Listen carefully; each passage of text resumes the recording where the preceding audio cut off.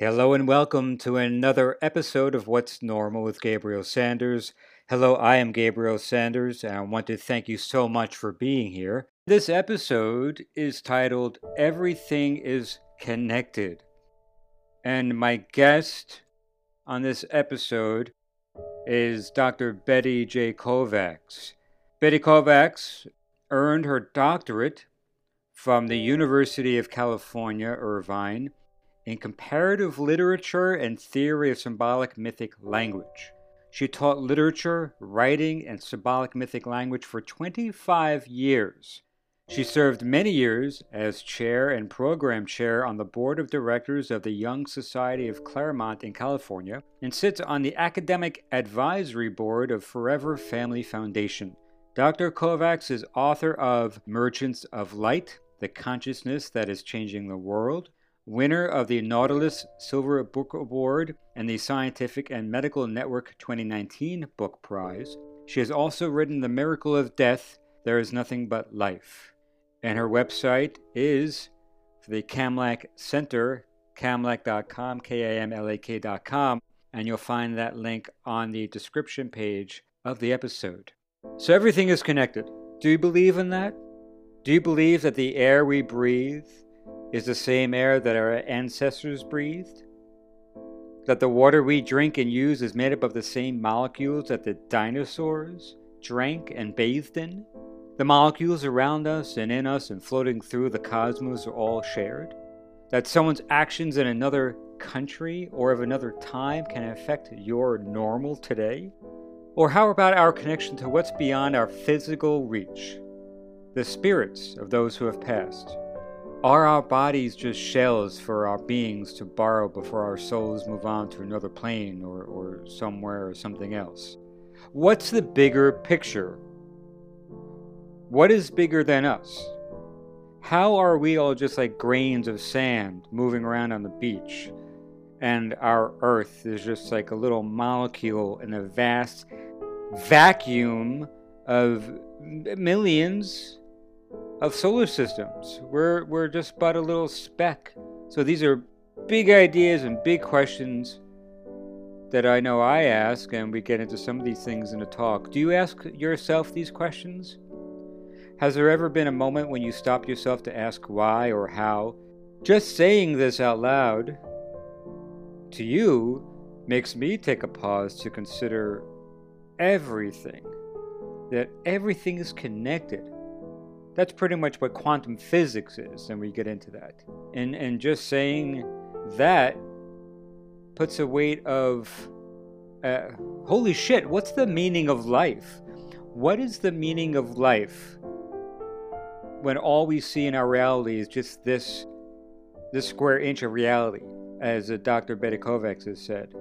There's a lot we dig into our talk, and not only does Dr. Betty Kovacs, professor, author, speaker, share Western culture's lost spiritual history of altered states of consciousness and what that means for us today, we also get into the history of how religion has affected the conscious mind, how Western culture changed the dominant female as a symbol of God into male, Western civilization and the church. According to Dr. Kovacs' studies, the church had done away with any heart-based knowledge and meditation and only stuck with a rational brain thinking and looked at people as just matter. Just matter. How about that? I think that's pretty depressing. The Renaissance, destroyed by the church. Creativity, we're just matter. We're just things living on this earth. But I always thought, and I bring it up, that we are human beings, so we're a being before we are human. Right? So what happens to our soul once we die? And do we become another thing after this? Who knows? Do you believe in God or a God? Or is there a God inside of you? Do you go outward or inward? How does that affect your current situation, your normal? Are you tuned into a spiritual world or religious world? Are you open to the ideas around you, or are you stuck in a one, kind of single lane type of thinking? Do you allow yourself to be open to the energies outside of yourself? Dr. Kovacs also mentions the megalithic period. where humans experience the rhythms of nature. But those philosophies were wiped out, and essentially how our current situation of war, the pandemic, disease, all relates to the decay of the universal consciousness of people on the earth. Like, why war? Adults want power. Because of power and control of people, that leads to violence and war.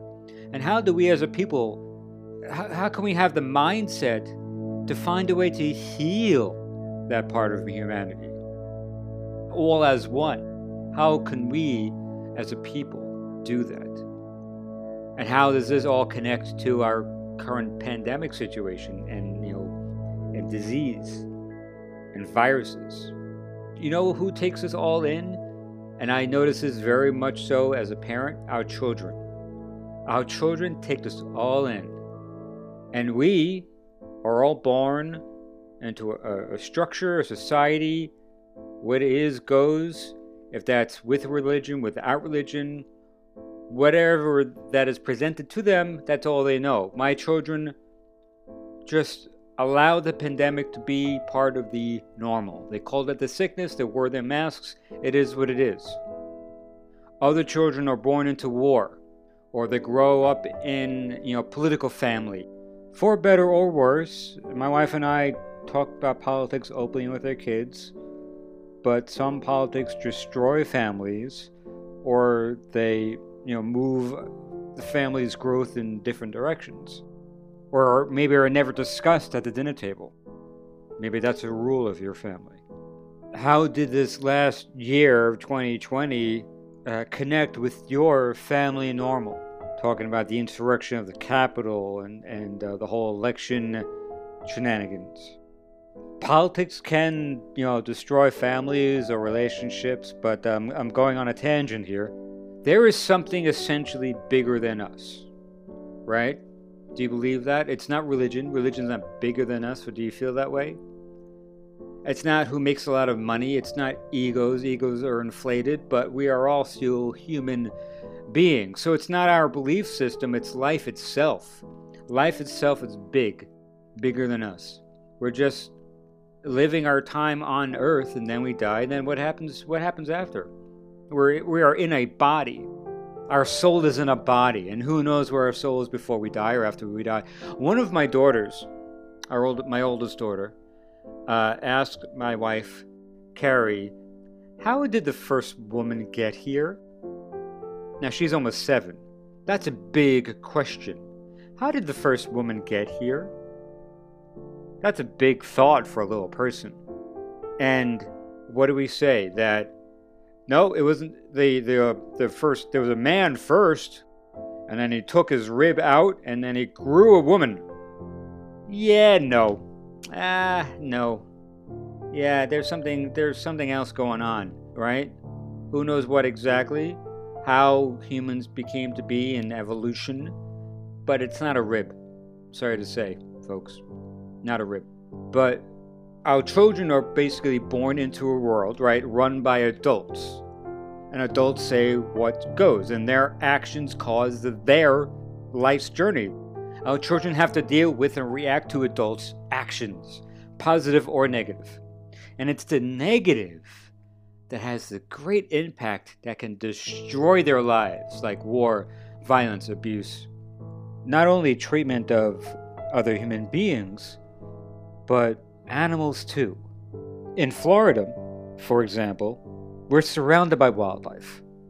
Bunnies, turtles, large birds called osprey, egrets, herons, sandhill cranes, bald eagles.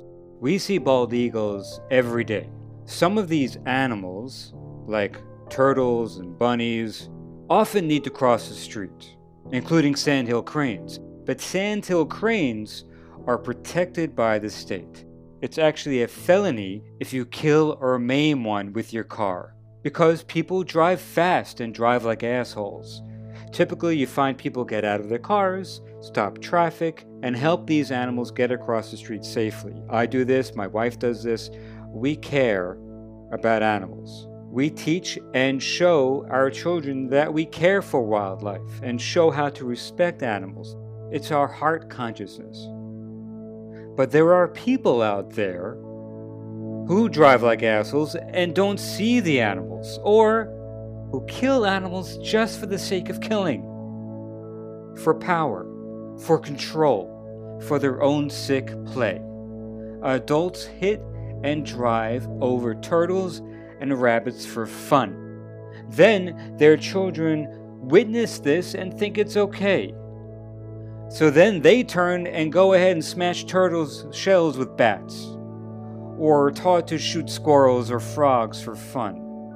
And that is the horrible decay of human heart consciousness. I once drove over a squirrel and I was deeply saddened by it. It was an accident. I soon went back to that area and the squirrel was gone. It was probably scooped up by a vulture. But I was just thankful that my wife and kids were not there to witness that. But the point is that there's hatred and evil in this world, and violence, because of power and control. And what's all the basis of the power and control? Where does all that come from? What's the connection to that? My wife Carrie posted on Facebook this really awesome photo of a quote by Robert R. McCammon. Robert R. McCammon is a publisher. He's an American novelist. He wrote bestsellers, The Wolf's Hour, Stinger, Swan Song, A Boy's Life. And so he wrote this quote: "We all start out knowing magic. We are born with whirlwinds, forest fires, and comets inside us. We are born able to sing to birds and read the clouds and see our destiny in grains of sand. But then we get the magic educated right out of our souls. We get it churched out, spanked out, washed out, and combed out. We get put on the straight and narrow path and told to be responsible, told to act our age, told to grow up, for God's sake. And you know why we're told that? Because the people doing the telling were afraid of our wildness and youth. And because the magic we knew made them ashamed and sad of what they'd allowed to wither in themselves." That's Robert R. McCammon. It's a lot to think about. It's kind of like my theory, very close to my theory of magic sandbox. This is a term that I created some years ago when I was trying out improv. I was just on a stage and playing and creating characters, and I just remember when I was a kid, I did the same thing. Created characters, created my own magic. You know, that's what you do when you're a kid. You create stories, you make up stories, you play. You build castles in the sandbox, and then you wipe away the sand. And you bring in other friends, and you play in the sandbox, and you make up rules to involve other people, and you create, and you live in your own creative world. And then what happens when you become an adult? What happens to that magic sandbox?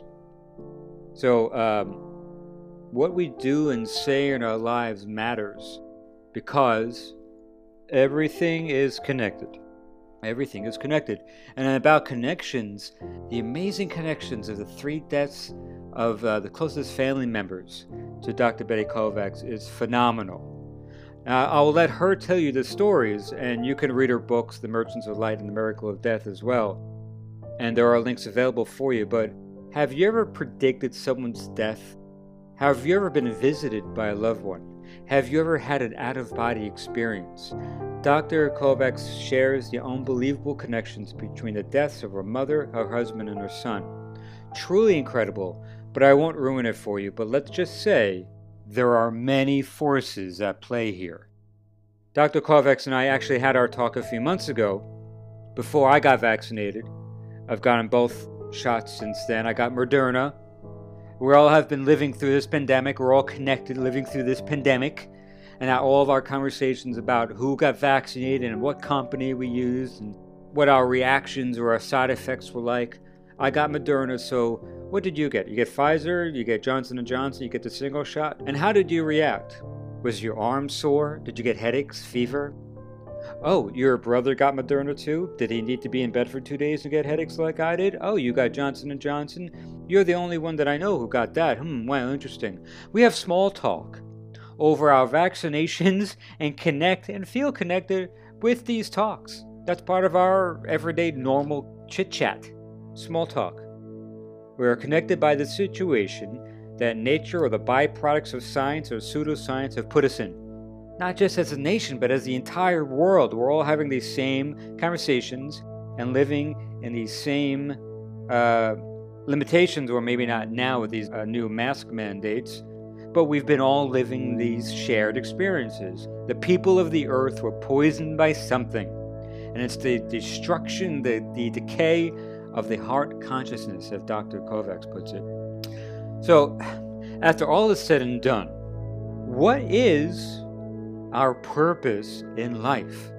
Why are we all here? What is our intention? Is a path laid out for us? Are we creating our own path? How is everything connected? Yeah, this is a very heady discussion, and I hope you dig it as much as I did. You may find more information about Dr. Betty Kovacs and her mission and links to her books on the Kamlak Center's website. Again, that's KAMLAK.com. You will find that link and all the social media links for What's Normal on the description page of the episode. And please subscribe and leave a review. So dance life in snake boots, live each moment fully, then let it go. Here is Dr. Betty J. Kovacs in this episode, aptly titled, Everything is Connected. Enjoy, and thank you for listening.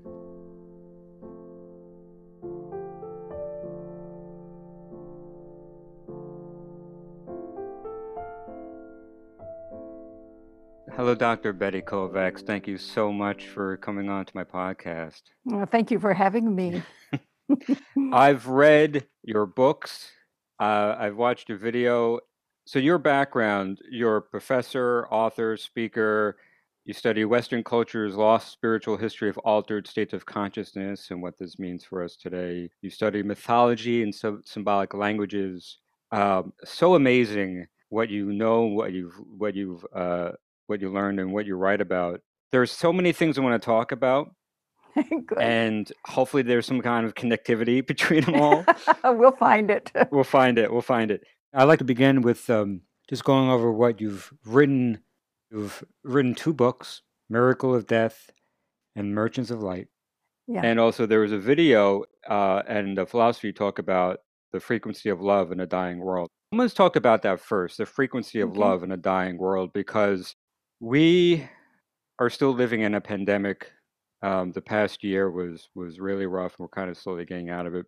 Your thought of the frequency of love in a dying world and how we as a Western culture has lost the connection and also the knowledge of the universal mind, and we're kind of destroying ourselves through violence and drugs to fill the void of that connection that we lost to Mother Earth, to universal mind, to our social consciousness.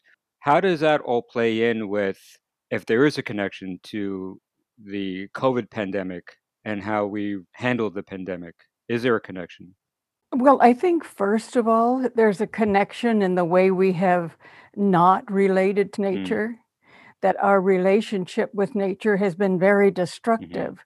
So there is bound to be viruses that come and go, but we are told constantly there's going to be another one, there are going to be more. Well, there could be, as the permafrost melts and bacteria and viruses, I guess, that were frozen or released, that could be. But I think that the first relationship would be, how do we relate to the earth?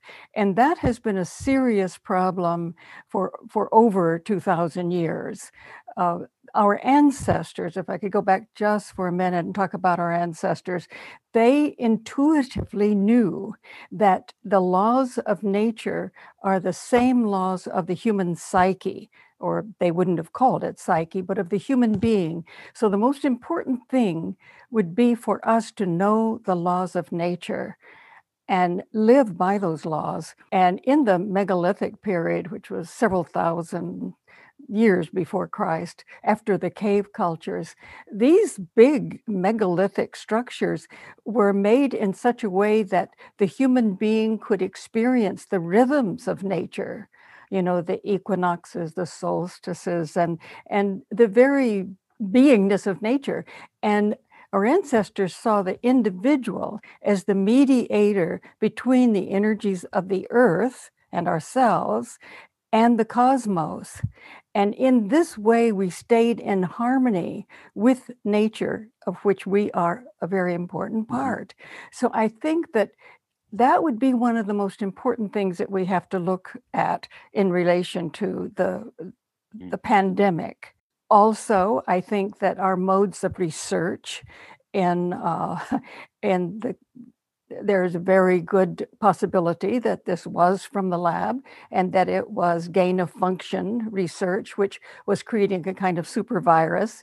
And so that's also, I think we need to first start with the way we relate to nature, and that would affect the way we do research and what we do with elements of nature. So yes, I think that that's a beginning to understand it, at least. Do you feel that where we're going as a Western society, that it's going to, I guess, crash? Or there's going to be an endpoint because we lost the connection to universal mind and health, and we're destroying ourselves, and there's violence? Do you think it's just going to keep getting worse, is what I'm saying? Yeah, well, there's a possibility of that. Yeah. But there is also another possibility, and that is that we are awakening to a much deeper a way of living in the world, a much vaster kind of consciousness. And, these are the questions I had. And the reason I think that I did the research is that I wanted to know, how did we get here? And it's really clear how we got here, because we began to diverge, you might say, from a shaman, mystic, and even scientific way of life. What I discovered is that our ancestors really very early on, even in the cave cultures, they intuited and they learned how to trigger the mind to experience a vaster kind of consciousness. I call it universal consciousness, because we are all part of that. And others have talked about that our ordinary everyday consciousness is created by a valve, you might say. I like the metaphor anyway. It's like a valve that limits this vast consciousness, because we couldn't do what you and I are doing now, or go to the store or cook dinner or have a profession. So there is a valve that allows us to have the limited consciousness for everyday life. But our ancestors learned about 40,000 BCE, all around the world, shamanism developed, and they had learned how to trigger that valve to open so that we could experience who we really are, and that what our relationship with nature really can be. So I think that there were many shaman mystic cultures, as I talk about in Merchants of Light. But then there came a time when people didn't pay much attention to that, or they wanted power over. I think when we don't develop that relationship and know what we really are, that we're already this vast consciousness, when that gets plugged up and blocked, I think we begin to want to have control over others. We want to have power. This vast consciousness gives us a kind of power, but if we don't experience that, many of us want to have power over others. In the Nag Hammadi texts that were discovered after World War II, and these are texts that were used in the early years of Christianity, and they were very different from what the Bible talks about, because in these Nag Hammadi texts, the Jesus of that text says, I didn't come to save you. I came to remind you of who you are. Oh, wow. And isn't that good? And if you will bring forth what is within you, it will save you. But if you do not bring forth what is within you, it will destroy you. And I think that when we don't experience who we are, that we do crazy things. We Mm-hmm. begin to want to have, it's like an alcoholic, Mm-hmm. that they can't control their own lives. And there is that need to control others very often. Right. Right. So I think we're in the same boat if we don't bring forth what is within us, which is our experience of universal consciousness. And so about 621 BCE, the first temple tradition, first temple in Judaism, it's now known by the scholar Margaret Barker that was a shaman mystic tradition. So they did want to experience the divine, which is in all of us. We are all divine, immortal, and creative. But that, by those who didn't experience it, they don't want us to know that. So, Mm-hmm. so that was the first temple tradition. We didn't even know that until her research. And what happened was that at 621 BCE, there was a group of people, the Deuteronomists, who said, "Oh, we have found a different text in the temple," and they got rid of the shamanic mystic tradition. And both the female and the male in that earlier tradition created the universe together. It wasn't just a male God. Obviously, it was male and female created together. And so the female has almost always been a symbol of the heart of our soul consciousness, heart consciousness. And she's also nature, she's the creatrix, and so on. So they got rid of all of the images of her, got rid of the entire tradition throughout the wisdom literature that talked about our being a part of wisdom. And the female is also a symbol of wisdom. That's what she was actually called, Sophia, or wisdom. So then a whole different tradition began. And there was, according to Margaret Barker, and she has very good evidence for this, that the Jews tried to recreate that shaman mystic tradition in the Jesus tradition, but it was taken over. Although there's a period of time in which people talked about the hidden tradition that Jesus taught, which would have been to discover who we are and to experience that vastness. So that was lost. But when the Roman Church came along in the end of the 4th century AD, then they took the myth, but they distorted it. And instead of Jesus being the symbol of who we are, they made us follow him. We are to follow the Christ, to obey the church and follow the Christ. Whereas in the Nag Hammadi text, that Jesus said, "No, you're not to follow me, you are to become me. Do not follow the Christ, become the Christ." And people who had those texts were threatened that if they kept them, they would be destroyed by the church. So they buried them. And then after World War II, we found them. So I think that, these traditions existed in many places, the shaman mystic tradition, that's intuitively the right direction, the more natural direction to go in. But then, especially in Western culture, after the power of the church, you could not go that way and let anyone know it. It had to be the doctrine of the church and following the laws of the church or the doctrine of the church. So it's only in the last century that we discovered how we had gone wrong and how this losing a sense of who we are causes all kinds of mental disease, you might say, and a drive for power, tremendous drive for power and fanaticism and fundamentalism and mental illness, psychosis. Becoming the Christ and now following the Christ. You talk about, is that, as some people say, the Christ within, the God within us? Yes. Instead of being a follower. Because once you become a follower, you're doing everything you can to appease That's right. the follower instead of going inside and looking for your own truth. That's precisely what it is. In shamanism, which is the tradition of going inward and experiencing your own beingness, that we know that's what the church called gnosis and totally condemned it. But yes, it's going inward and knowing who we are and not following what we are told to do. We will know from our own experience. When we have to project that divinity outside ourselves, then we can't experience it.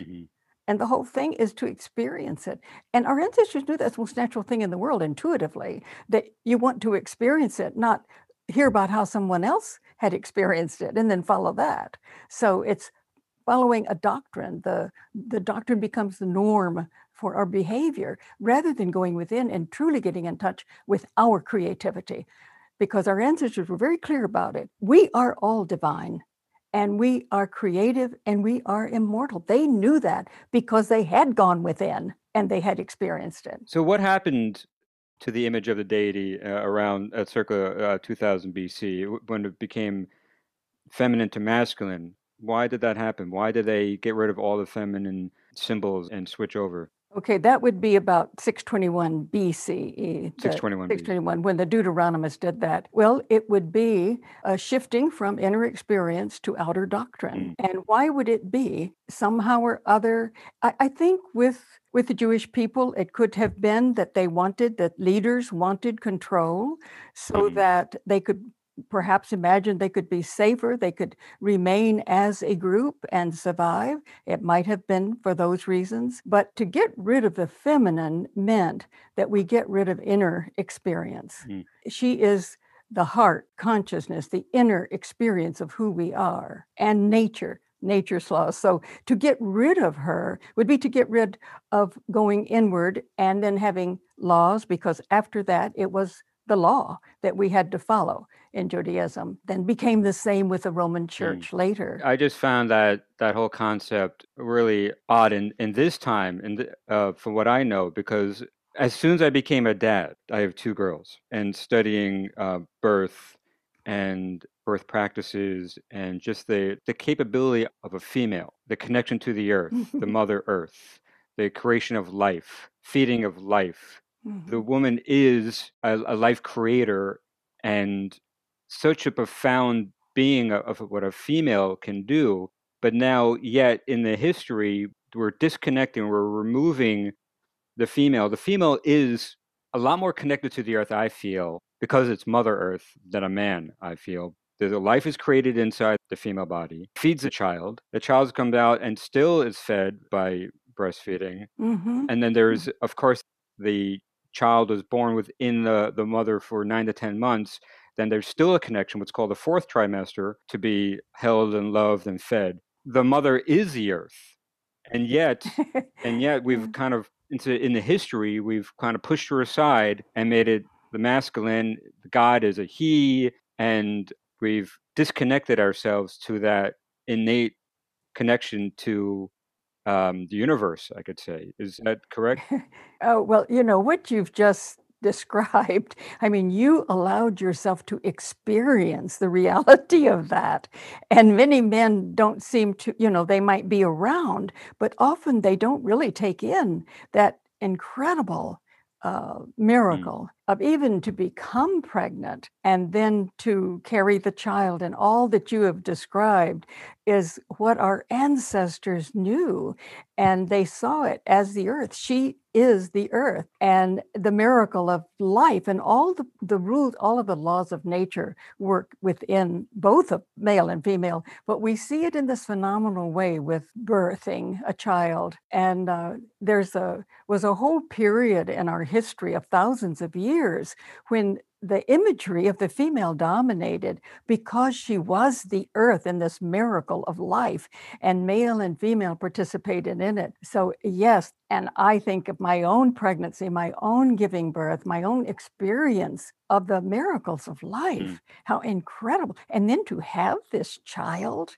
is just, and I think if we allowed ourselves to do what you did experience, that we would look at life and nature and ourselves in a much more miraculous way. And it would opens the heart. And our ancestors knew that the heart is a part of the brain.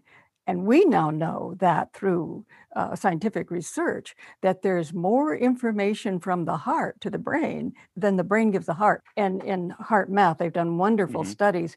But if we even sit down and be quiet and think and allow ourselves to experience breathing from the heart, imagine it coming into the heart and out of the heart, it helps us to focus there. But that's when we stop following outer rules and start listening to the laws of nature and our own nature and the miracle that we're part of, as you've just described it. It is a miracle. And you mentioned HeartMath, and I want to bring that up. When you speak about HeartMath, which is the the heart's magnetic field is 100 times stronger than the brain. It gives more info, like you said, to the brain than vice versa. So in that sense, when people meditate, you're letting go of the thinking brain, the monkey brain. You're letting go of that and you're going into the heart. It's the heart that gives us life. It's not the brain. I mean, well, yes, I mean, technically it does, but you need the heart to pump the blood and you connect to the heart.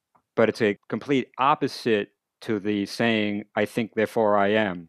If you're not thinking, then you find the silence and you connect to the heart. Does that make sense? Well, that's beautifully said. I think that all of the brain components are important. And if we imagine the energy flowing up the spine, the reptilian brain, into the mammalian brains and into the right brain, which is the symbolic brain, that's the language of the right brain, and it feeds the left brain, which is the logical rational mind. And we make a big mistake when we think that these symbols are not logical, because it feeds what we call a reflective rational conceptual brain. And it couldn't be logical if the feeding the right brain is giving it is irrational. It has a poetic logic as a way of looking at it. So we have a poetic symbolic logic and then a conceptual rational logic. And then we have the prefrontal lobes, and it flows through all of this down into the heart. And if we have that circular flowing, then I think we're at the fullest. But there are certain parts of the brain that are quiet in certain meditation, so that we can feel. It's been a deep knowledge of the past to know that feeling is a way of knowing, and feeling comes from the heart. And in our culture, it was kind of a joke. We don't care what you feel, just tell me the facts. Right. That crazy. Right. But that has been Western culture. It's completely negated the heart. It's just an organ to pump blood.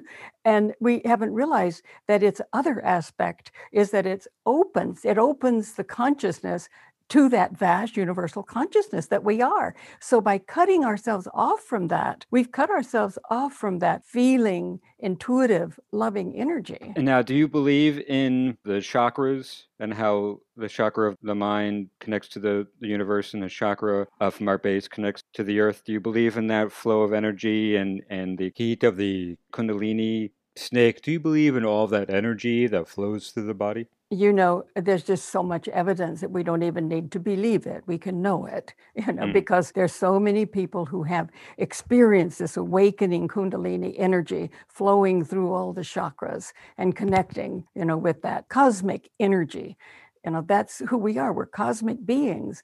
And so we have the ability to take in these earth energies all the way up and connect with the cosmic energies. That's who we are. We're made that way. We need to remember it so that we can practice it, Yeah. I'm a former yoga teacher. I went through a very spiritual experience at the school and learned Sanskrit. And oh my goodness, look at you. Gosh, that's yeah. great. Well, I forgot all the Sanskrit, but hard to hold on. Yeah. I wound up teaching in places that you weren't allowed to really say Sanskrit. When you work at corporate gyms and commercial gyms, they don't even want you to say Om. So see, this is one of the problems. Right. Once we get away from that, then we start getting rules made by people who don't know who they are. Right. And we're supposed to abide by it. And I think we have to resist that. You studied symbolic languages. You studied mythology, professor, author, speaker, PhD. I would love to go back, if you don't mind, because I feel that the title of my podcast is What's Normal? And I feel that finding our normal can begin way back from when we were born or a child, 5 years old. There's something that happens in our life. And some people say, psychologists say, something happened when you're 5, and that kind of sets the rest of your life. That sets up your normal. And normals do change, obviously. But I'm so fascinated, Dr. Kovacs, by your studies and what you know and the depth of what you know, that this is your normal.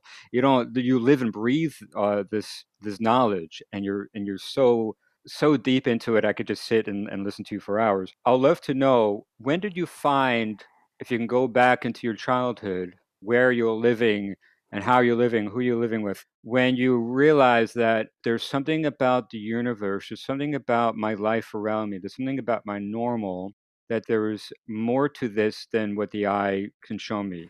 Yes, absolutely. You know, when you say I'm this, that, and the other thing, it always doesn't seem like me because I started out just with questions, like so many, and just tried to find out things. And these things got attached as I went along because Yeah. I took these routes to try. And when I was teaching, it was in the 60s, especially in the 70s, and the students were wonderful. And I started then a class in mythology. We learned together. Hmm. And I love that because they had all kinds of insights and ideas, and I would bring what I could, they brought what they could, and it was a wonderful time of learning and opening up to other stories, other dimensions.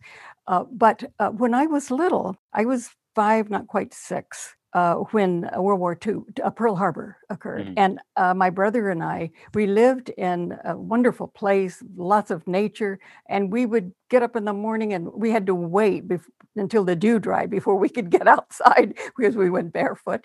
And we just played all day. We had a wonderful time, and it just was a great life. But I remember that when we were listening to Gene Autry on the radio, Oh, cool. and then it was interrupted to say that Pearl Harbor had been bombed. Mm. And my parents reacted in such a serious way that I knew something had really, I was almost 6, that something terrible had happened. And so I kept questioning and questioning my mother, what was war? But the thing that really got me was that it was the adults who were fighting. I mean, my brother and I, if we got into it, we experienced some discussion about that, but that the adults would. And I don't know how much that really affected me, except it must have been pretty deep because I think all my study was to try to understand, why would we do something like that? Why would adults be violent and kill each other? Because it just was so crazy to me. Hmm. But also I think the life I lived in, it was ordinary life. We moved from the South to the North because there was work there in weapons industry. And it just seemed to me that surely there's more than this. But I didn't say it in those words. I would think, I'm missing something. Maybe it's a glass of water, but it wasn't. And so I always had that feeling, there's something missing here. There's just not enough. Surely there's more. So as I grew, I went to church. I experienced all these kinds of things of going to church and meeting good people and hearing stories about a person called Jesus who lived a decent, ethical life. And that was impressive, and a loving life. But I wanted more. So I think going to college, all of the study was simply to find that more. And then I studied mythology, I studied shamanism, I went to Peru twice and worked with shamans. That wasn't the answer either. Hmm. I just I did have some experiences that began, but I didn't want to have some guru or some shaman or someone I followed. I wanted to know for myself. And so I began to have experiences when I came back from Peru. And my husband wasn't involved in that. I mean, he was tolerant and patient with me. And I can remember one time I wanted to tell him about a very powerful vision I'd had in Peru. I don't know why I chose the time. He was reading the sports section of the LA Times. And of course, he just had a hard time paying attention to me. And finally, I said to him, Ishwan, you're not really interested in this, are you? And he said, I know you, so I know what you're telling me is true. But Mm. I've never had an experience like that, and I have no way of relating to it. And I think that is true. He was really honest and true that until we have an inner experience in which we experience the cosmos, we don't know how to relate to it because we have been cut off from that for a few thousand years, really, and at least 2, but even more than that, actually. But after our son died, Mhm. or even before, he had a vision of Pishti's death. He saw a car off the freeway, and he saw Pishti's body superimposed on it, and he knew he was dead. And then he heard himself say, "Oh, that's right, Pishti. It's almost time for you to do that." Wow, that's fascinating and scary. Yeah, that's how he felt. He was just, and then Pishti said to him, "That's right, Dad. I'll be out of the house for a little while." Wow. And then he went completely unconscious. He didn't remember it until we got the call that Pishti had had an automobile accident on the freeway.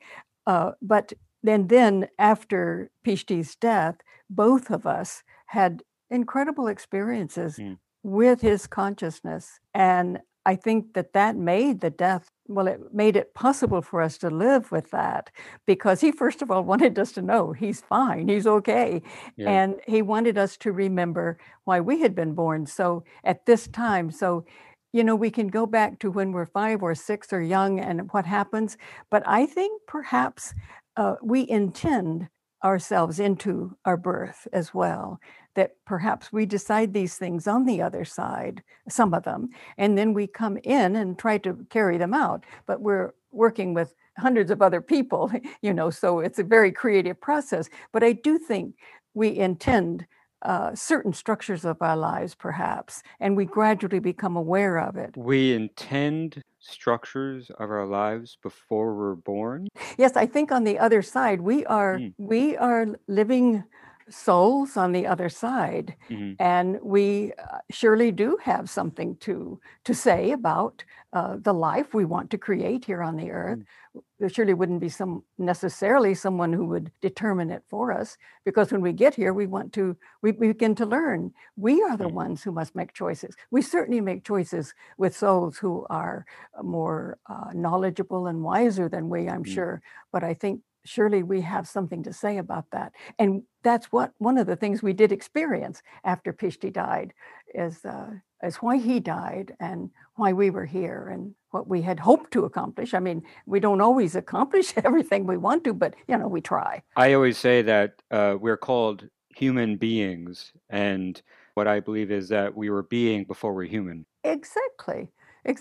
And that's why, the saying that we're spirit having an experience in matter, Right. And matter I see as, that again has been something that without the shaman mystic tradition, that we didn't have a relationship with matter and we look down on matter. The body is, or there's so many, or sexuality was considered bad in some way. That is such a misunderstanding of matter, because matter is spirit. As one quantum physicist said, it's the way matter is the way spirit behaves in the physical world.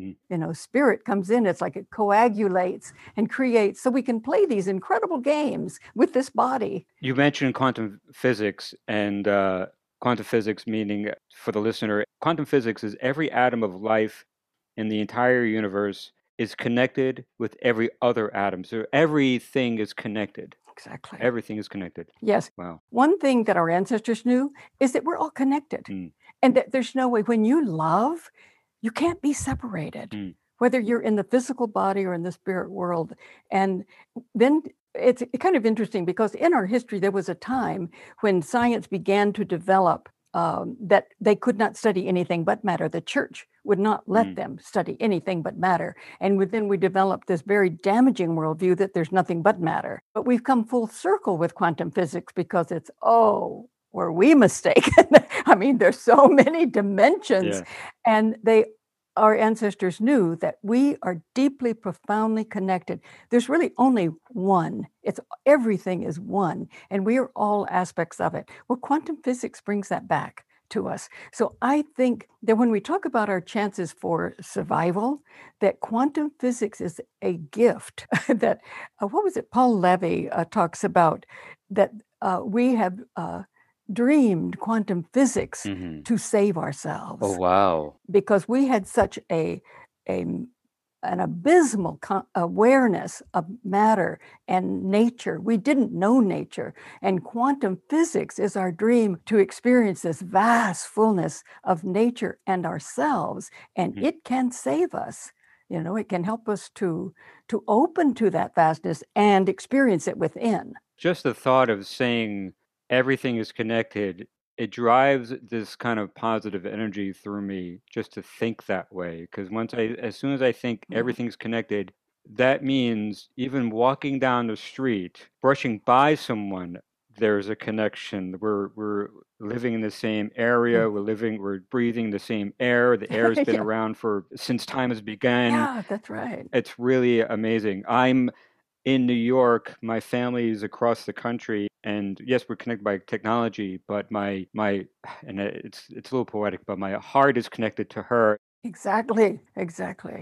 And to know that, is so important. Yeah. And then if we take that farther, then we see that these people who are behaving as though there's a psychosis, that logic doesn't change any way that they feel or think. It's almost like a cancer within the human species, meaning that within our body we have this cancer that is destroying us, that when we think of will we survive, the human being has lost the connection to that vastness in ourselves, and that can cause psychosis and what we could call a cancer in the way we think, is that we absolutely have to have power and we have to control others, and it's something that is a part of us too. So how do we understand that, and how can we work to heal that within the body of the human species if we are all one? Mm-hmm. It's really hard, because sometimes you think, I just like to cut it out, give me a knife. But no, if we can understand, and that's one reason that I did that research, is that I wanted to understand what happened to us, that we no longer went inward, we no longer understood nature, and that we had these crazy notions of controlling others and building a world the way we wanted, and everyone would have to behave the way we wanted. In fact, that was one of the things that in our discussions with Pishti after he died, that it was to work on what has decayed. Right. And certainly our relationship with nature and our understanding of the laws of nature and of understanding we're all one and having those experiences, that's decayed. And we have to work on it. And one thing I liked is that my husband said, he said, but I realized when he was in the visionary state that the decay can work as fertilizer for building a new world. That's fascinating. It's kind of like the story of rebirth. The mother is earth, you're burying the dead. The death is rebirth. I guess that connects to the decay. It's kind of a universal, we are of the earth, and then we become the earth. We're born from the earth. Yes. And you were looking, I think, at that the symbol of the female or the goddess, that she is nature. And our ancestors thought of her as certainly, sometimes you would see the whole universe being born out of her. You would see everything in nature born out of her. And that they thought, well, since she's the earth, she takes the death back into her. And then out of that comes rebirth. And so they understood that there was death as a natural cycle to give birth again. And I think that's something that has hurt us deeply in the Western world, is that our science said, well, everything is a fluke. You're a fluke. I'm a fluke. There's no meaning or purpose to any of it. And there's nothing but matter. And when you're dead, you're dead. This is what we've lived with since the 1700s. This is a killer worldview. And of course, you couldn't even be considered intelligent if you didn't think that, Well, now with quantum physics, we know that that is not the case. We have profound meaning and purpose. And so does the universe. It has its own aim, I hope the earth has purpose. I mean, it's here. Couple of things that you brought up, and hopefully there's some connectivity between these questions. One was, way back, you said that you're a child listening to Gene Autry, then you hear the report of Pearl Harbor is attacked, and that's World War II, and as a child, it's so much above you, it's so much bigger than you as a child in a child's brain. I think about my children when they learn about things that are bigger than them, like the sickness they call it, and things that are just bigger than them, but they're going to hold on to for the rest of their lives. Of right now with the pandemic and sickness and social distancing, all these new rules that they just learn to live by with much more ease than we as adults do, I feel. But as a child, you're learning about all this violence and destruction and death. That had to been such a grand impact on you as a little girl. And that was the thing that would spark, I guess, for you, the why, the big why. Why is this happening? Yes, the big why. That's a way to put it. Yeah, and I thought when I was a child, there was no television, and we didn't even go to movies until I was probably 7 or 8. And then we moved to another place, and my brother and I and most of the kids would go to the movies on Saturday afternoon, and the news was on with the Right. movie. We went to a movie that was okay for children, but then the news, that impacted me profoundly because it felt like a world where there was no meaning. It'd have about the war, and it just seemed that there was no meaning. There was something really terrible and empty in the universe. And those images were so horrifying to me. I don't know what our children today go through with all of the images that they might see or hear, because there's so many ways to experience it now with all of the media that we have. And I don't know what kind of impact that must have Yeah. on children. Just knowing that once a week I saw the news and it was horrifying. But it certainly pointed me in the direction of trying to understand why we do those things. I'll tell you this because of the openness in media and how my wife and I don't hold back so much with our children. They're pretty aware of politics. Oh, wow, Yeah, yeah. because of our last president mostly, but who's a quote unquote good person, who's a bad person, I guess, or what, not bad person, but what they say is not nice. It's not what you want your children to how you want your children to behave. Right. Right. Exactly. And I haven't really thought about this that much, but I could imagine going to the movie theaters at that time, which is a big new thing, and you're watching the news serial at the beginning of war, and then you watch, a Disney movie or something right after that. That's just impactful. That just you're hitting so many emotions. How can you? It's like flipping from a horror movie to a comedy. It's too much. Yes, it's Yeah. strange. And I think that I could put a lot of that out of my mind because I Yeah. wasn't in a world where the war was actually taking place. I mean, my husband was from Hungary, and I knew many people in Europe, older people who Yeah. went through the war. And there was Mm. that, and how children were affected Yeah. by that, and how children are being Mhm. affected today by war, Yeah. and that we don't need to have. And so we just have to recognize, I think, that the human being has a terrible sickness that it would want to try to solve its conflicts through Mhm. killing. I mean, we're brighter than that. We can do so many things, but it's that terrible urge for power and control that we have to somehow understand Yeah. and heal. In going back to your earlier question about whether we will make it, I think always I have hope because there's always the possibility. And we, in the last century, there all of these scholars, independent of each other, discovered these shaman, mystic, scientist cultures that we didn't know about. And it's showing us who we really are. These are the roots of who we are. And it went all the way over to, it was the cave cultures, the megalithic cultures, old Europe for a few thousand years, and Egypt, which just absolutely had blossomed this inner knowledge. And then it was in the First Temple Judaism and in the pre-Socratic philosophers from Anatolia who influenced Plato. Peter Kingsley, who actually realized that these pre-Socratic philosophers were great shamans and great healers, and that they created the roots of Western culture. So it's really important for us to know our ancestors did connect and have a healthy way of being in the world. And I think knowing that, and we didn't know it until the last century when a lot of people started discovering and writing about it. So I think it's synchronistic that this knowledge Mhm. comes to us. We looked to the East for so long. Well, we had that here. I mean, the pre-Socratics practiced samadhi. And we didn't think we had that in the West, but that's because it had been destroyed and suppressed again and again.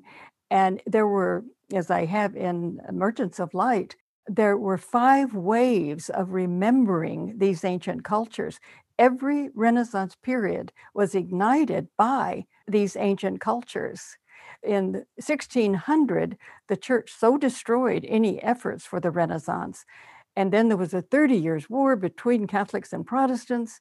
And in the 1600s, they wanted to go beyond this duality. They had that experience of love from the heart consciousness that could dissolve all dualities. totally destroyed. We didn't even know that existed Wow. until 1970.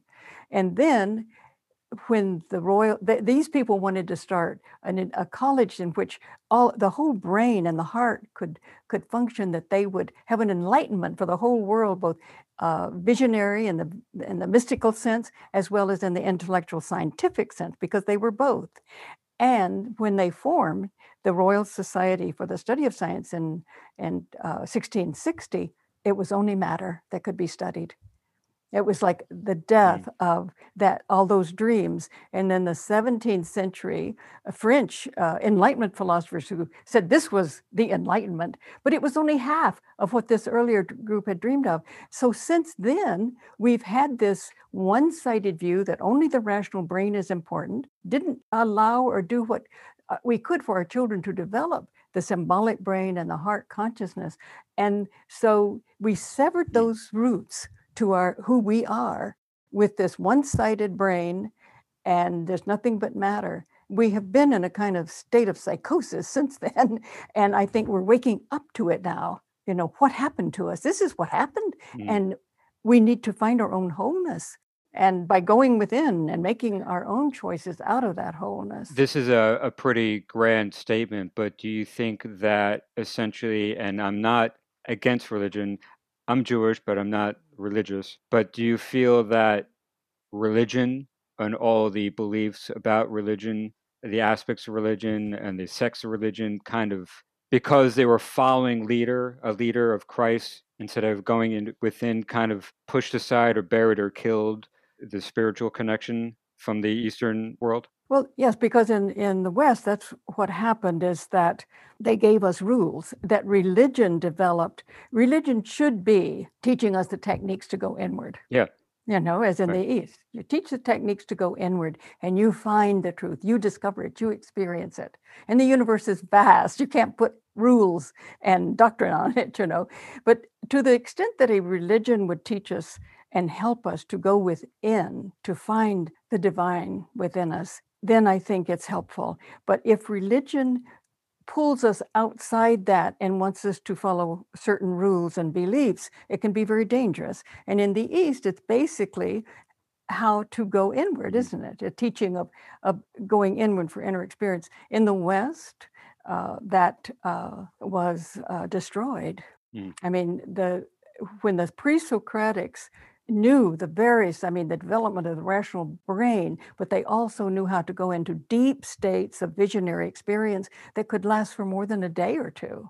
Wow. And out of those experiences, they formed Western culture with the various disciplines that came from the pre-Socratic philosophers, and they practiced samadhi. That was what we could be. And it was keeping alive this ancient tradition that we naturally, intuitively participated in until governments in the West, it was the Habsburg Empire and the Catholic Church, and the Protestant gave a little more freedom, but it still was there telling us what to do. So to the degree that they do not help us to go inward, they can be harmful. That's so against the belief of we are our own being, we're our own strength. As soon as you give up that strength to following something or someone else, you lose your own grounding. Yes, absolutely. And that's why we have such difficult problems in our development. If we lose that grounding to the earth and to the laws of our nature and nature, then yes, we don't know who we are, and we're very easily controlled. And of course, the Deuteronomists knew that. But also, I want to say, since you are Jewish, that it's interesting when that happened, the first temple was destroyed. There were plenty of Jews who did not go along with that. And many Jews took that wisdom literature that was thrown away by the Deuteronomy, they took it to Egypt, and they kept it. And in Egypt, there were Essenes and there were the Therapeutae, they were groups of mystical Jews. And the Dead Sea, at the Dead Sea, those were people who did not go along with the Second Temple. They had their own mystical tradition. Now, these traditions may not have lived in the way we might want to, but they were going inward. And at the Dead Sea, they said, we are the ones who have the true covenant of Israel. because it was going inward, the mystical. And so there are even stories that the Therapeutae that were in Alexandria and Essenes were all over the Palestinian area. So these Jews were really trying to hold on to that inner experience. And if they started the Jesus tradition, it could have been out of the Therapeutae in order to teach us to go inward, as Jesus and the Therapeutae wanted to do. And even Eusebius, who was one of the old Roman church fathers, thought that maybe it was the Therapeutae who actually wrote the Gospels. Oh. And there's another thing that this Indian sage, Vivekananda, he came, you probably know, he came to the United States. He had a dream on the ship coming to America that one of these old Therapeutae came to him. And he was a sage of the Therapeutae. And he told Vivekananda that indeed they did write the Gospels. And I don't think Vivekananda ever thought that. He said, yes, those came out of the Therapeutae. So again, a Jewish tradition trying to hold on and maintain that inner experience. Does that, I might be way off in this, but does that have anything to do with Baba Yaga? Well, yeah, Baba Yaga is Russian image and fairy tale. I used to teach fairy tale as well, and we had a lot of fun with the fairy tales because whereas myth has these inner experiences in it, it also has history and the culture and so on, the fairy tale will often be quite concentrated in inner experience. And so there will be, something will happen that the young person has to figure out. He goes into the forest, the unknown, leaves the clearing, which is conscious known life, goes into the unconscious or the forest. And on his or her way, of course, you can lose your way, except the feminine or the mistress of the shamaness of the forest is there, and she is Baba Yaga, and she will be there. And there will always be helpers. And in these tales, if we go on this journey, there are always helpers from nature and from men and women. But Baba Yaga is one that, here's a safe haven, and you stay with Baba Yaga for a while and kind of get your senses together. And then she sends you on your way, but she throws a ball before you, and that ball unwinds, and that is the path that you take. So what it's really saying is that if we go on this journey, the laws within our own nature will give us the direction. It will lead us, just like Baba Yaga's ball of yarn or thread. You follow that thread. In other words, when we enter into the labyrinth of our own soul, we will find the direction. The directions will be given to us to take this journey, the inner direction, not the doctrine of the church. The soul will direct us. And you speak of labyrinths a lot in your books, which I find fascinating. That it's a labyrinth within us. It's a labyrinth of our journey that we can get lost in as well. But you're saying that the string will lead us through the labyrinth? Well, we can call it, that's one image of it, and it can be a string, or we can just say that once we enter the labyrinth, it's not a maze. If we keep walking, we'll get to the center. I mean, the labyrinth will keep going. It will gradually, we walk, and we will get to the center. That is the mysticism, you might say, of the labyrinth, because the labyrinth is like our own soul. And if we make the choice that we want to understand and take that inner journey to know who we are, then once we enter it, we've asked that question, and we will keep walking. If you stay on the journey, we might get depressed or think it's no use or there's nothing to it. But if we will simply stay on it, the labyrinth itself will lead us to the center. So what you're saying is, no matter which way we go, if we get off of the thread, if we get off the predetermined, so our journeys are predetermined is what I'm saying. No, I think each one of us has our own journey. And so that labyrinth, when we enter that labyrinth, that is our journey, and our soul will guide us. Yes, we could get off track for sure, but within we can learn from that, because if we stay with it, and that is our goal, to know who we are and to live our journey, then the soul will guide us. Now we can think, wait a minute, there are just so many things that could happen. It's true, but we can always then get back on the path if that's our intention. If that's our intention. So when the string is rolled out for us, there's an end to the string. So where's the other end? Is what I'm saying is that if there's an end to the string, that means our journey is predetermined. So there is an ending to it. So is it sitting in the center of the labyrinth, or? Yes, yeah. And remember that Baba Yaga is us.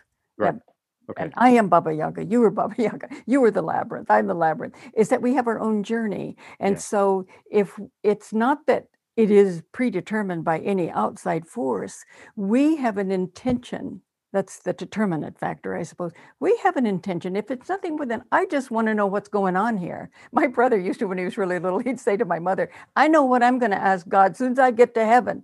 And she said, what? And he said, how come all this anyhow? And yeah, how come it all anyhow? And Yeah. if we have that, we want to know that the soul, that is our soul, the ball of thread that will lead us to the center. Yes. And in one sense, the metaphor probably breaks down because it is eternal, really. But if we're talking about the particular journey that we have, then we can take that ball. And when we get to the center, then it still can unwind for us, because it's how then do we create in the world once we have a vision of who we are. So it continues in that sense. I also believe in the deity of Ganesh.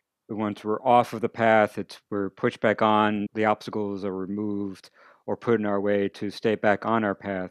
I like that. Yeah. But what happens when, how do I say this, when there are so many options ahead of us or not enough options, and we get caught in weighing the pros and the cons of what our next step is? I always believe that the next step of our path is going to happen naturally for us. We shouldn't force our steps. It will come, we'll be moved by our steps. But what happens when we feel that when we're stuck in the labyrinth, we can't get out of that area of the labyrinth, and we see other options around us, and then we have to like extrapolate our next steps of the path. Okay, those are pros and cons there. We have to weigh those pros and cons over there, those pros and cons over there. I know I need to get out of this spot because the pros and cons where I am now, I wish they were, balanced better. So what happens when we're stuck, when we either we feel like there's too many options or not enough options, but we know where we are right now is not the best place to be? Yeah. Well, again, we can go back to fairy tales. These myths and fairy tales are not just, let's say, sacred. We can call them sacred because they show us the way, but they're sacred because they are created out of the laws of nature, our nature, the soul. They are not random, you might say. And what they tell us is that all that you're talking about is part of the journey, and that we have to keep the intention in our mind and allow ourselves, I think, to be quiet. That's the role of meditation, I guess, and allow this to settle in the place where it needs to be so that we can see our way forward. Is that always in these fairy tales, the person gets in just such a place, doesn't know what to do, but then something from nature always comes. So I think it's at the right time. At the right time, yeah. But sometimes we have to we are stopped. We're stopped, and we see all of these that you're describing, and then we have to think it through, feel it through, intuit it through, and then wait. And I've often, like, when something doesn't happen, I think that I sort of wanted to happen, I think, well, it's probably not time. I'll wait because and see what happens. And I think that's the kind of patience we have to have in the journey. Patience. Yeah, that's very important, is to have the patience. So I love to get, I had mentioned, I love to talk about, you're so open with talking about the deaths in your family and the connectivity between the deaths in the family. And you mentioned Ishtivan and the dreams he had about your son Pishti. What I found fascinating, now your mother died, your husband died, and your son died. Well, my mother was killed in a car accident, and instantly. And then 1 year later, on the same day, same hour, he was taken off the machines. Now, his accident happened earlier, but he died on the same day that she had 1 year before, and even at the hour. And then after Pishti's death, then there were 2 years and 4 months that Istvan and I had, and we had many experiences during that time. And he had experiences of his coming death, but we kept looking at it symbolically, and he had to go to Hungary. He had family there, and he also, once Hungary opened up, he had some of his equipment made for his business there, and that gave him a chance to visit. And he was going to go to Hungary in the morning. He was going to go. He had a vision that it's time. The voice was saying, "It's time, Istvan," and he was resisting it, but it was that he would die. But we didn't have a chance to talk about it being symbolic at that point. But Yeah. then he was killed in an automobile accident there. So there were 3 of them within 3 years. 3 by automobile accidents. Yes. And the thing that I found profound, well, all of it's profound, but the initial thing when I read this, and I'm sure you thought about this, your mother who created your life died. Your son, the life that you created, died. And then your husband, your soulmate, the person you created life with, died. I just found that so profound, this life connection. And the other thing, besides the crazy connection that they're all by automobile Yeah. accidents, and the crazy connection that it was on the same day and almost the same time, is that even your husband, Istvan, who is not connected as deeply as you are to the spiritual world, also had, not only he, but your son and your son's girlfriend had dreams, had premonitions of the deaths. How is that possible that even he knew he was going to die? Yeah. Well, I don't think his girlfriend had a premonition of his death, but she did experience him after his death, his consciousness. That's amazing. And but we were also very tuned into in meditation and music and different ways of allowing this to happen. But yes, now Istvan, by the time he died, he was totally changed, because after Pishti's death, he did have experiences with him. And so by the time he actually died, he was a different person. He had really tuned into that. And he even felt that he had to kind of keep himself on ice until Pishti died, so that then he would open up to that. I don't know why, but Pishti had opened up to it in his life. And when he was almost 12, not quite, he had a dream that he was in the trauma center, and he was up above looking down at what he called his dead body. Actually, that body was dead, but they kept it alive for 13 days on every machine they had. But he said, "I'm looking down at my dead body," and he said, "and then there's a space of darkness, and then I'm on the other side, and I'm standing like in a horseshoe. I'm standing at the top of the horseshoe. There are 4 boys on the right, 4 on the left, and we're looking across an eternal fire, and I see the aura of the 10th boy. And I know when he arrives, I will be complete, because 10 is the number of completeness." And then he says, "What do you think it means, Mom?" Well, we talked about that, and I was concerned about it, but we talked about going through puberty. It's you really are dying to the child. You're becoming a man. And I tried to look at it in every symbolic way I could. It did disturb me, but we were able to go on and think of it symbolically, which was good. And then after he died, I looked back at dreams. I kept a journal. I realized I'd been dreaming about his death for 2 years. Wow. And then it wasn't his death. It was the son of a friend of mine, but I was grieving and mourning for, and so then when I look back at that, I had looked at them symbolically, but I felt after his death that I had known on some deeper level, and that I had grieved, which helped me, when it actually happened. And of course, Istvan had that one experience of it happening. And then Pishti, in the last year of his life, had another dream that's in the book, and it's kind of complicated, but it was by a huge impact. He was in the hospital. They were working with him to keep him alive until a voice said, it's not possible. Then he felt himself go out into the universe and then come back, go out and come back, until finally he realizes that body's not me, and he's gone. And he said he went through the cosmos so fast that planets popped as he went by them. Amazing. Well, it's almost like he was practicing leaving the body, but he had that within the year that he did die. Just to speak about this, I couldn't imagine and I'm sure maybe other people would feel that these deaths would just crumble someone. They would just crumble someone. And were these dreams, these premonitions, these connections to the knowledge that did this keep you strong through all this traumatic time? You know, that's a very good question. I feared death most of my life. In my mother's family, the women died very young, and I was so afraid of losing her. We moved a lot, and I was afraid I couldn't live without her. Well, she didn't die. I'm very grateful until she was 77, I think. So I was very grateful that I had her that long. But the answer to the question is why it didn't destroy me, and it would have, because I certainly, when Pishti was born and growing up, I thought I would die if anything happened to him. And so I had to train myself as he got to be a teenager not to be, how to live with that and to let him be himself and be free. But the answer is simple. It is because we experienced his consciousness many times after his death. And the same with Ishtvan, I did after his death. And I think that that is our natural state, is to be in touch with the other dimension of consciousness.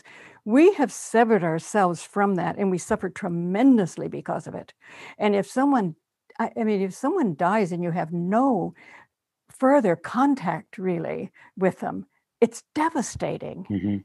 And am so grateful that we both did, because I would have, wondered, am I losing my mind or what? But we both did. Yeah. And I think someone would say to me, oh, well, that's you. That wouldn't happen to me. No, it happened to me because it's possible to happen to anybody, all of us. And I think our being severed from who we are has prevented that. And that if we make those connections, then we understand that every one of us chooses our lives, or can, and that when there is a death, that person is still existing and creating in another dimension of reality. And we can still co-create together in ways that we choose. Now, I had been working I had gone to Peru, as I said, twice, and worked with shamans. And so there were a lot of shamanic methods of triggering this experience that I had learned through chanting or dance or music, and also sacred medicine.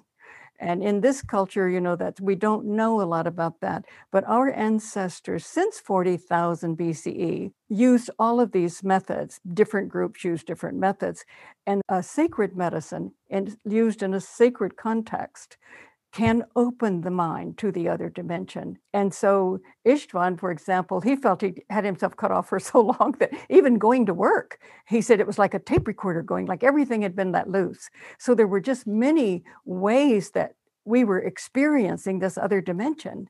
But we did use music and chant and sometimes sacred medicine. I had been a part of a group, SAS, it was Studies in Altered States. And we knew Terence McKenna, for example, and so we thought, okay. And we were all part of the Jung Society. It was kind of interesting. Some of them were pretty old, probably not as old as I am now at the time. But at any rate, we wanted to study various methods of triggering this consciousness. So I think that helped us.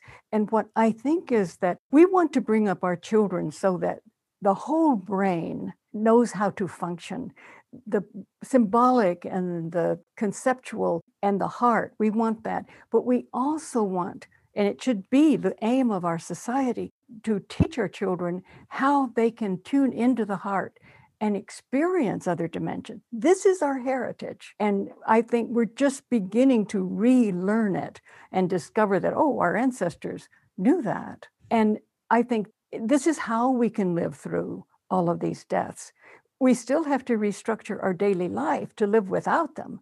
And that is difficult, but it is possible if we know that they are still creating. It's as a mother with a son, I knew that I had to let him go at a given point and be himself. And so when his death came, I remembered that I, as a mother, had to let him go. And he had to make those choices. So I think that those things helped me, but especially experiencing his consciousness, which we recorded everything after we had the vision or the dream. And that's what I have in the book, Miracle of Death. But I think we're ordinary people, and ordinary people have miraculous abilities that we've lost and we're rediscovering. Yes, and I completely agree with that. Now, do you believe that also with Ishvan? It seemed like, from my perspective when I was reading it, that Ishvan was like a lay person didn't have the connection to the spiritual world, to these premonitions, until he did. Do you feel that was your influence that helped him open up? Because he was like, that's your thing, that's not my thing? Well, until Pishti died. Until Pishti died. Yeah. And that was what did it. Wow. I mean, that was, for him, it was, that was what every parent knows it would be, that first of all, he remembered then the vision that he'd had that Pishti told him, yes, Dad. And being out of the house for a little while, we later felt, he came back when we experienced him in the visions. And so Ishvan had experiences that were so profound, and he was changed. After the first experience, he was not the same. He just said to me, I had no idea what you were talking about, and I will never look at the earth in the same way again. And he actually became an anchor for me, because I'd had all this training at the university, and it was unfortunately in my brain, and it would make me, after I was out of the vision, I'd start doubting, could something so miraculous really be happening? And so I would go into these places of doubt, but he was an anchor. He never doubted again. He knew. And then after a while, I did too, but it took me longer to accept the miraculousness of it because of my university training, that the rational mind is superior. It is, to all. I didn't believe that, but that came back. We are brainwashed, to accept Western modes of thinking. And that's one of the things we also have to heal in ourselves. I want to read a stanza from your book. This was about Pishti's accident. Now, Pishti, he was on life support. It was about 2 weeks. 13 days, 2 weeks. So that gave you and Ishvan a time to be with him and come to terms. Come to terms with it, yeah. Your mother's accident was immediate. If I remember correctly in the book, you said, well, that might have been a good thing for it to be instant. Yes. I think that especially as we go older, we begin to realize why older people say, I don't want a long illness. I want to go quickly. And my mother had always said, I hope I go quickly. And she was crossing the street and a car hit her. And she went immediately. Yes. And Ishvan did too. Ishvan's was very quick too. Ishvan was too. Now, when you write about Pishti's accident, with Pishti's accident, it was as though we had entered a highly charged energy field. If you don't mind me reading your book to you. No, do, please. I'm honored. So with Pishti's accident, it was though we had entered a highly charged energy field of strange coincidences, synchronistic events, powerful dreams, and waking visions. Experiences that earlier appeared to be unrelated were beginning to reveal a poetic logic that was organizing these fragments into coherent form. The picture that was emerging included our own individual lives as integral narratives within a much larger pattern. Our plunge into eternity did indeed bring a jarring end to everything we had considered normal. We were now open to a life force that was infinitely creative, yet we were painfully aware that this force included our experience of Pishti's death. Yeah. That's so profound. Oh, yeah. Well, thank you for reading that. That's sometimes I look back on those experiences and am amazed myself, Yeah. And part of what a couple of lines were from a colleague of mine who had written about, that you're experiencing what every parent dreads, fears, the telephone call, and then a couple of the lines that she has there. And yes, that is what happened. That is what happened, is that it's as though the universe, the world that we lived in, became so intensified and charged. And I don't think that would have happened without his death. And that it just cracked us open, to a larger dimension. And Pishti would sometimes say to his dad, because his dad no longer had a fear of death, except he said, I just don't want to die. I don't want to leave this body yet. I'm not ready to go. And Pishti once said to him, oh, Dad, he said, there's nothing to fear. You've done it many times. Wow. Yeah. So it's, there were just so many things, that when we're born into this culture, we have such limited ideas about life and who we are and what we can experience. And as you say, with the normal, as I said in that book, sometimes I realized I'd been living in 1 square inch of reality. and calling it reality. That was the norm. And this just shattered us out of it. And many people, I've met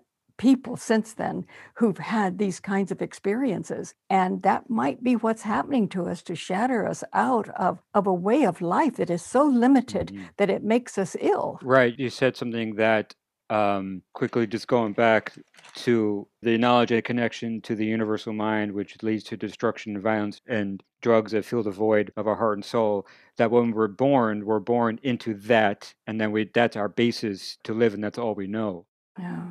Except something in us knows something, that's something in us, as you were talking about in the beginning. Reading about these deaths, I was hit by a car. I almost died when I was 15.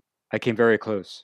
Ooh. And everything that could have happened didn't. And, I was very lucky for whatever reason. I was very lucky. It wasn't my time. So, I could have gone blind. I could have had a permanent limp, whatever, just a lot of things.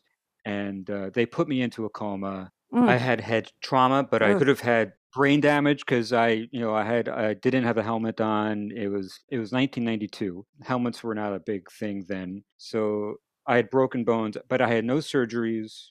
My left wing of my pelvis is not exactly the same as it should be, but a lot of internal injuries, head trauma, and but I was out of the hospital in 2 weeks. I had like years of therapy and psychological therapy and physical therapy, but it wasn't my time, I guess. And reading that when Pishti was how old was he? 16? He was 20. 20. I'm sorry, 20. 20, yeah, 1 year before your accident in 91. Oh, wow. And the day that I was hit, there was another child of the same age who was also hit and killed by a car. And I was just thinking, it wasn't my time. And I began to think about life in a different way when that happened. Yeah. For a teenager going through, maturity and connection to life, and then I started writing really dark stuff. Wasn't my time.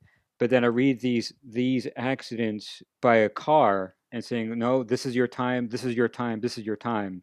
What's that about? Just like the same exact way. It always gives me a sense of, I have this PTSD, obviously, from that. Every time I think about a car accident or someone getting hit by a car, even though I don't have memory of it, I had a dream about it when I was under. But how do you feel that? Why was that the reason, or what was the symbolic connection between your mother, your son, and your husband all getting killed the same way by a car? Have you ever thought about this before? Oh, thought about it a lot. And I'm not sure I can really answer that. But I think that, when you're talking about your accident and how it wasn't your time, so many people have had that experience, like a near-death experience, and they get on the other side. Sometimes they can choose. You can stay or you can go. And some, it's that, no, you cannot stay. It's not your time. And when Pishi was on the other side and we were in touch with him, it was like a lot of joy in him. And yes, it was his time, and for various reasons. And I felt that with Istvan too. I mean, but I do think that we come in, as we were talking earlier, with intention. And we have a lot of experiences that we may or may not have intended. But if it's really one that's going to get us close to death, so many people, it's like, no, you have that. What they're really saying, I guess, is you haven't fulfilled your intention yet. And so you can go back and do it, because I think that we all do have a purpose. And as I said earlier, I love Brian Swims, the cosmologist, who says that, the cosmos has a purpose and the earth has its aim. And if we can align our individual aims with the earth, we'll be much happier. So I just think, yes, there was something yet you were going to do on this earth, and you are doing it now with, a wife and 2 girls, and what you're doing now. I mean, yeah, I guess, looking at my life now, I wouldn't have what I have. I just find it amazing that even your husband had premonitions, even Pishi's girlfriend, just the energy, the openness of the energy and the connection to the energy, that's not a normal thing to know, to hear about. Just that you all had these interweaving connections, premonitions, visions of each other's death. I just find that so amazing. I think it is amazing, and as you talk about it, and I think many of the interests also that my son had, I sort of took for granted, and now I look back and I think, gosh, that was kind of Yeah. amazing. I mean, he was a teenager and he had all the problems teenagers Right. have, but he was very interested in these things. But yes, the fact that there were 3 Yeah. accidents and car accidents, and also I've thought many times how grateful I am that they died in those accidents rather than having Mm. brain damage and crippled in a way that they couldn't function Right. in life, couldn't live their lives.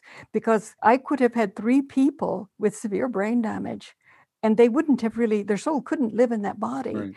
And I used to say to Pishti, I when he was in the hospital the first day I was there, I said, you can, I don't know where this came from, but I said to him, if you choose to live, you can come back whole and well, but be sure that you don't, that if you die, take the body Mm. with you. Don't come back. Don't let this body be a crippled body that you come back Mm. into. You don't have to do that, Yeah. take care of the body, because if for the body to live, be alive in a way that the soul can't live in it, although it may live in ways we Yeah. don't know. But also there was gratitude that they had not had to suffer those kinds of things, and gratitude helps us to accept a Yeah. lot. But I think the other was understanding and experiencing it, experiencing his consciousness, both of their consciousness on another side. And when my mother died, I didn't experience anything like that until Pishti died, and I was on the other side, and I saw my mother, and my mother was crying, and it really disturbed me because it was in the beginning of all this. And I thought, why? Why would she be crying on the other side? What's wrong? What's happening? And then the next day, I was in Pishti's room, which before he died, he'd made it like a meditation room. He repainted it and put these shamanic paintings on the walls, pinned them on the wall, and I was in there that day, and suddenly I knew exactly. It was like my mother was present, and no word was spoken, but I knew that she was crying for Mm. me because I had to go through Pishti's Mm. death. And I felt that I Mm. knew. And of course, I didn't worry about her anymore, but that was such a profound just experience of intuition and knowing and feeling her presence, that she was with me in that grief. And that was a beautiful experience. Oh, wow. Oh, wow. That's just amazing. And there was something that Pishti said to you. Was that dance life in snake boots? Yeah, that was a beautiful experience. Is that I was lying in bed facing the north, and I felt him. I could hear and feel a music that was just so dynamic and energizing and beautiful. And I saw him coming out of the north dancing in boots. Now, when he was a little kid, we got him a pair of boots, and oh, he loved them. He went next door and he was dancing a little dance in front, waiting, because there were 3 little girls next door he played with. When the mother came to the door, he loved these boots. Well, here he is coming out of the north, dancing in these snake boots. Mm. And then I intuit, feel him saying, dance life in snake boots. And of course, the snake is constantly shedding its skin and renewing itself, becoming other. And I thought that was it was like, don't get caught in things, don't get trapped in things. The skin changes constantly.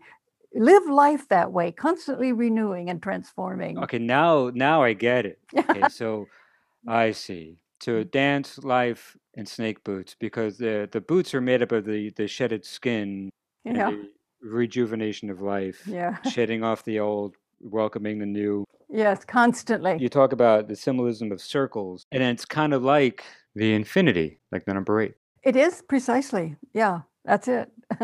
And that's the way life is itself. That is it. Yeah, the infinity. One more thing, and there's so much more to talk about, and we've talked a lot, but after Istvan's death, Hmm. it came to you in a dream. I'm trying to understand my own notes. It came to you in a dream, or maybe he asked you, how long will it take you to understand what we must become to survive in this world? Well, that was a dream before Pishti's death. Okay. Yes, I had a dream. I was in the sacred lands in New Mexico and Arizona, and I woke up with that dream. And it was something. I was in bed, lying in bed by my Austrian daughter. We had brought her here from Vienna to live with us, and she's married and has a child. He was a little child then, and my husband was behind. Oh, I know. I experienced this terrible crash. Just a horrible crash, and Pishti hadn't died yet. And then I was with her son, and he said it was some sort of negative or violent way of handling something. And I sort of reprimanded him in the dream, we don't want to do it that way. And then he looked at me and said, how long will it take you to understand what we, meaning like the children of the world, have to do to survive this world? Oh God, that was heartbreaking. It was, and that is a question I ask. Our children all over the world, so many children are put in situations that they become not necessarily what they have intended, but they have to create a way of surviving in the world that we have given them. And I think that's a huge responsibility for adults. Now, the interesting thing is that many years later, he also died in a crash. And that was about 2 or 3 years ago. Ishvan. Not Ishvan. This was my Austrian daughter's son that I was talking to in that dream. Oh, he also died. Mm-hmm. Yeah, he was killed in a car crash. No, he's on a motorbike. About, I think, this year will be 3 years, I think. So, but there were things about that dream I don't know, except that it was as though he was saying to me, when I thought maybe he could find a better solution to the problem, that how long would it take me to understand what children have to become in order to survive this world? And that brings us back to the beginning when you were 5 and 6 experiencing World War II, experiencing Pearl Harbor, and I'm thinking about my girls who are experiencing this life, and you think about other children who are the victims of war, or the children who are locked up in cages for political reasons and separation, all this horrible stuff. They are the victims of adult behavior and how they're handling it. Yes, and what will they become? Right. How can we change our world? No fault of their own. No. And how can what is our responsibility as adults, to try to make a world in which these children have a chance to be who they intend to be? Yeah. And you speak about the pollution that's around the earth, which is created by Western society. Well, that was Jenny, his girlfriend, had that experience that it was a lovely experience for her. She was on the beach with him, and he just picked her up and took her out into the ocean. And then he talked to her, and she was out. They went out beyond the earth, and she saw the pollution. And he said that much of it is chemical pollution, but so much of it is the thinking, the feeling, the way we live our lives that cause this pollution. That's out of our lack of development that we have caused this pollution. And then that so much of it was a kind of spiritual pollution, you might say, or lack of spiritual.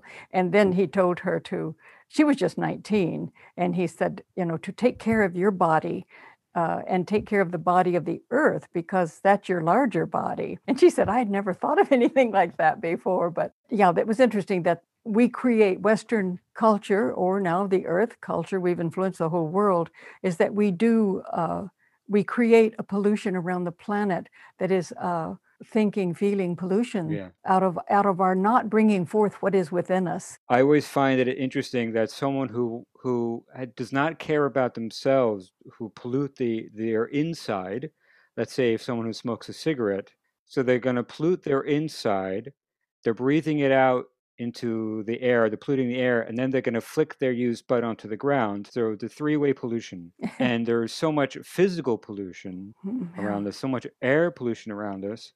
And that is an extreme, obvious connection to how people feel about themselves, if I could say that. Yeah, that's true. That's a good way of putting it. Yeah. And there's so many things that we have polluted the earth with that our children are ill from these things. And also many of the medicines that we give our children are also toxins that cause autism and other neurological damages. We need to be much more cautious about the medicine and the food, because we have now in this country 1 child in 36 with autism, and that doesn't happen naturally.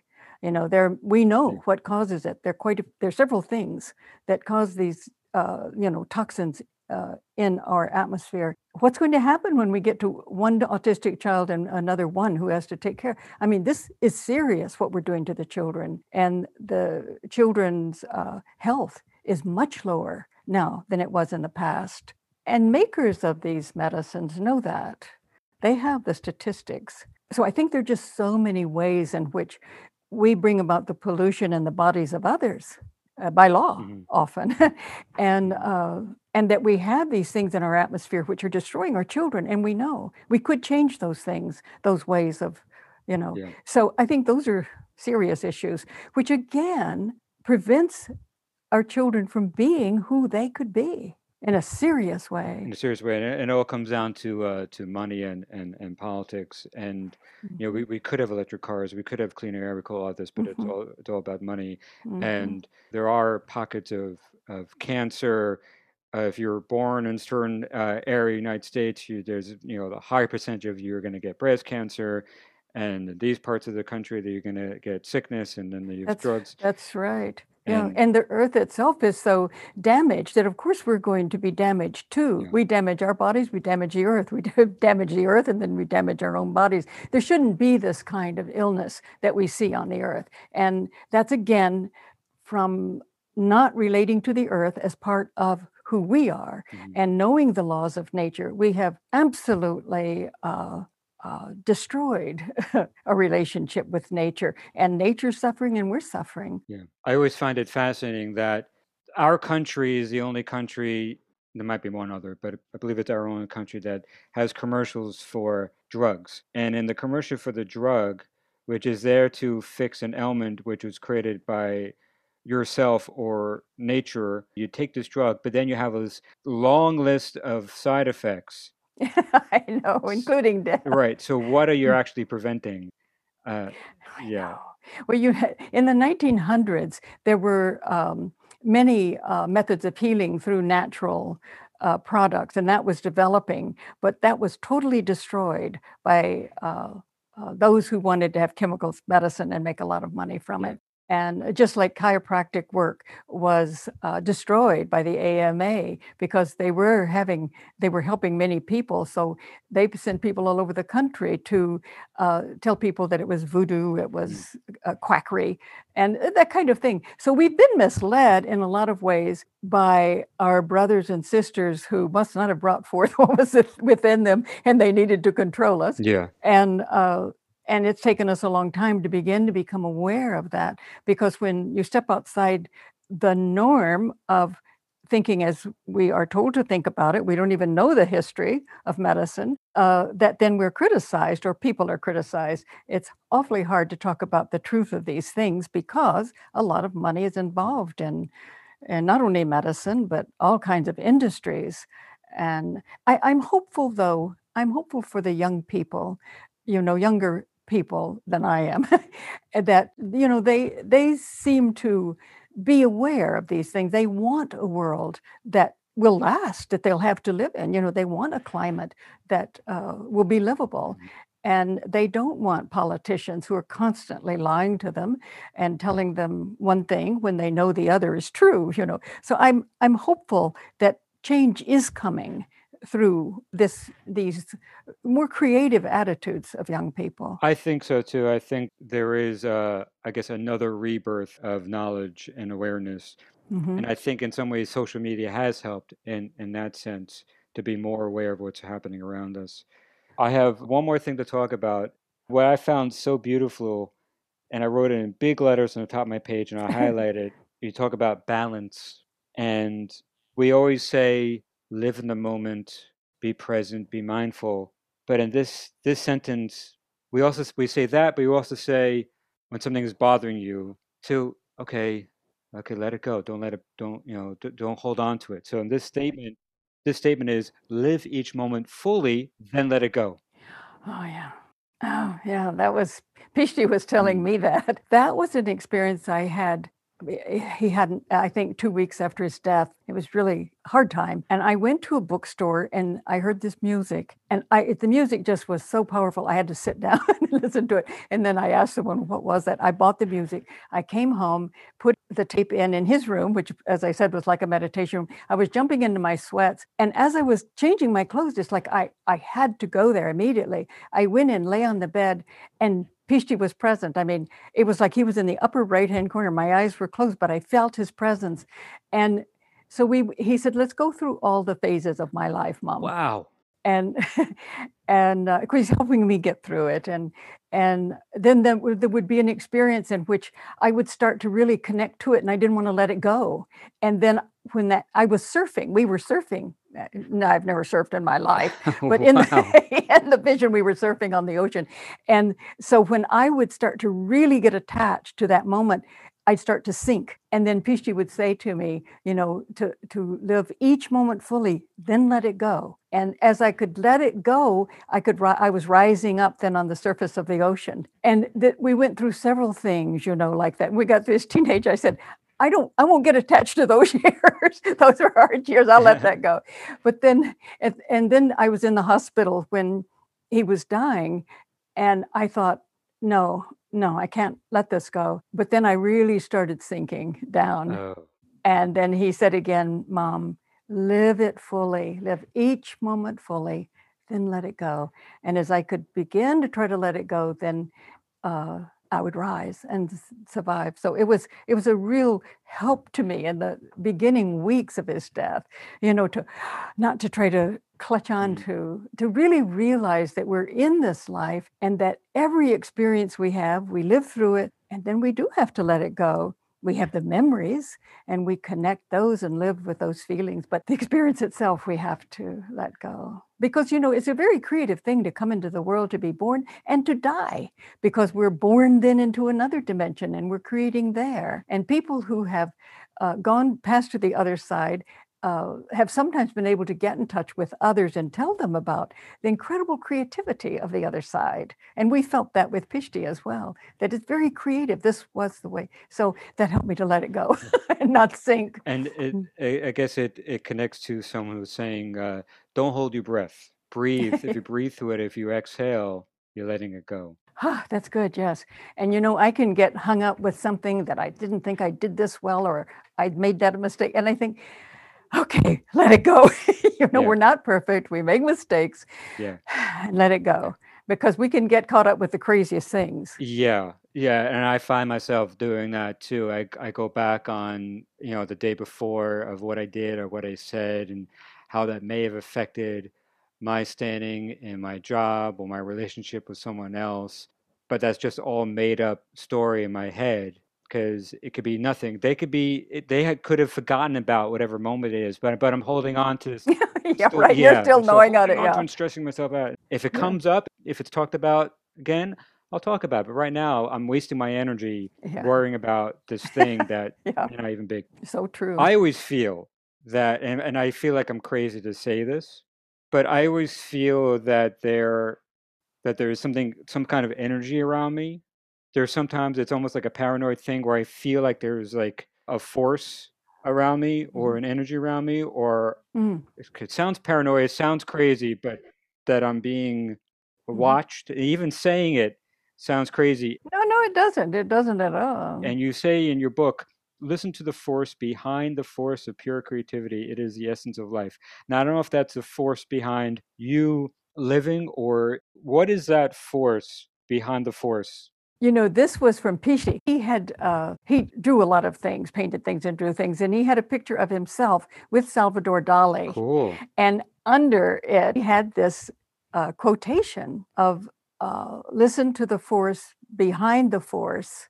And I don't know if I remembered exactly. Listen to the force behind the force. Of pure creativity. It is the essence of life. Oh, of pure creativity is the essence of life, yeah. And so I checked with the foundation of Salvador Dali to see, they said they didn't have the quotation from Dali. So I don't know where he got it or if it was his and he was attributing. But afterwards we thought, it was kind of, that was part of what we were talking about. And I've thought of that a lot. I think that I don't know exactly what Pishti meant by it, and I've thought about it a lot, but certainly, like what you're feeling, this force, this energy, Mm. a pattern or beingness that's around you. Yes, I think that Mhm. that's not crazy at Well, all. that's good. And if you have it, you are listening to it for sure. You are aware of it. Who knows? You know exactly what that is. I've been seeing for years now, especially when I'm in New York, a lot of repetitions. And Mhm. I've written stuff down back in 2018. As far as back in 2018, I started writing down repetitions of signs, of words, of Oh, thoughts. yeah. And yesterday it was dust to dust. Oh, that's interesting. In the beginning of the day when I woke up, I read something, it said dust to dust. And at the end of the day, reading something else that mentioned the term dust to dust came up. And it happens a lot to me. And I don't know why, but I'm very aware of that. And I don't know what the meaning behind that is. Well, that it is interesting, and you're writing them down, so you'll look at the patterns and you'll see, and again, the I don't always patience. write them down because Yeah. I don't know what to sign until it happens. And then I Oh, forget. yeah, that's right. Then it's, Yeah. well, it's interesting because when there's a pattern, you think there's a certain energy trying to get through, Yeah. maybe, you Yeah. know, it's, but it's just that awareness of what it might be, you know. Yeah. It's a new normal to me. And I don't know if you believe in numerologists or energy readers, but I've been told that by a past life reader, who I think was also a female rabbi, that I am in the last plane. Hmm. My soul is in the last plane. This physical body that I'm in is the last physical body that my soul is going to be in. And then I'm going to go Hmm. onto another plane. This sounds crazy. No, no, it's not crazy. And then once I get to the other plane, there's going to be other souls that are going to follow me because I know where I'm going. Like I know I have the information. And then a numerologist has said to me, if I believe in it, that I once studied the tombs in Egypt. I was a cryptologist, so I would study the mummification corpses and tombs. Now, I don't know what that means, if it's made up, but the one about me being in this physical plane and moving on really, and I've always been fascinated with Egypt, but kind of really connected to me. What do you feel about the legitimacy of all that? Well, people have ways of knowing, that and feeling Mm. your energy when they're with you, and some are very good and some are not, But I think if you feel intuitively a connection to that, then it's important and could well be true. And I think we do, that life does that. We live in different dimensions of being, and then we go into other dimensions of being, other levels of being. She could certainly have sensed that. She could very well be right. And it's something really for you to think about and reflect on, Mm. you know? Yeah. Yeah. It always stuck with me. I thought that was just fascinating. Well, Yeah. the fact that it stuck with you, it's Yeah. yeah, this I think it's so important to intuitively we can feel whether something is correct or not eventually. But it's just so important to be open to the vastness of our creativity. We do so reduce ourselves, and yet something pretty vast is going on. And the fact that you lived, there was a reason and a purpose for it. Mm. And that changed you, I'm sure. So many people just go on living and then it's over. But I mean, to really kind of start being aware of something, something is really taking place here, and I have work to do, and Yeah. it has a meaning and a structure to it. Yeah. Yeah. Wow. It's so profound. And I'm always trying to find the connection to that other thing that's bigger than me. That's exactly our nature. We should do that. That's Yeah. good. You're on the path for sure. So I have one more question, and this is a question I ask everybody, every guest, because the show is called "What's Normal," and we're talking about what's normal to each and every one of us, because all of our normals are different because we're all human, and as our humanness is just our differences. And I obviously found such a great, strong connection to what you wrote about in your books and in the video, and your connection to the energy around you. And I'm just fascinated, obviously, I'm just fascinated by the whole thing. So when I ask this question to everybody, I try to find the essence of you. My question to you is, what does normal mean to you? Well, of course, we all have our so-called normal patterns we fall into in our daily life, but I think all my life has been a desire to step out of the known and to step out of the pattern that may not be as creative as it could be, and to try to find more creative spaces, which will be the norm for a while, you know. But I think that my norm and your norm is always breaking the norm, stepping outside of it and finding something beyond that, because that's the nature of all of our creativity, is to go beyond what we now know, because the universe is vast and infinite. So we might live comfortably a little while in a norm, but always within that norm, there's that desire to break out of it, you know, and become something more. Finding ways to break the norm and step outside of it. That is such a wild, cool, wonderful answer. And thank you so much, Dr. Betty Kovacs, for your time. It's been almost 2 hours. We've had such a great time, fascinating conversation, and I want to thank you so much. Oh, has it been that long?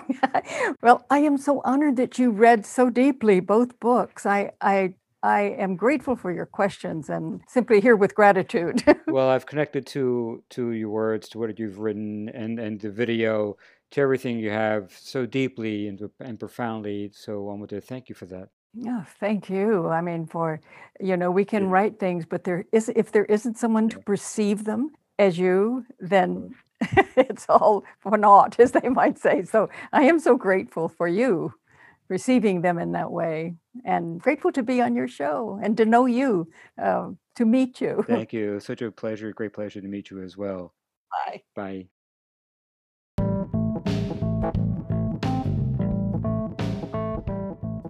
That was such a deep and wild conversation I had with Dr. Betty Kovacs, do you think? I am truly honored to have her on my podcast, and I'm so very grateful and thankful for her time and sharing with me her vast knowledge and wisdom. It was like I was essentially getting my own private history lesson, and now it's been shared with you. Her normal has always been trying to find ways to break out of the norm, step outside of it, and find something beyond that, because that is the nature of all of our creativity. Isn't that really cool? That's a beautiful way to live, I feel. I hope you got something out of our talk and some of the topics we mentioned. Feel free to comment or send me questions via the links on the description page of the episode, and please leave a review. You may again also find many links to Dr. Kovacs, the CAMLEX Center, her books, and a whole lot more on the description page as well. Just enjoy life, and thank you for listening.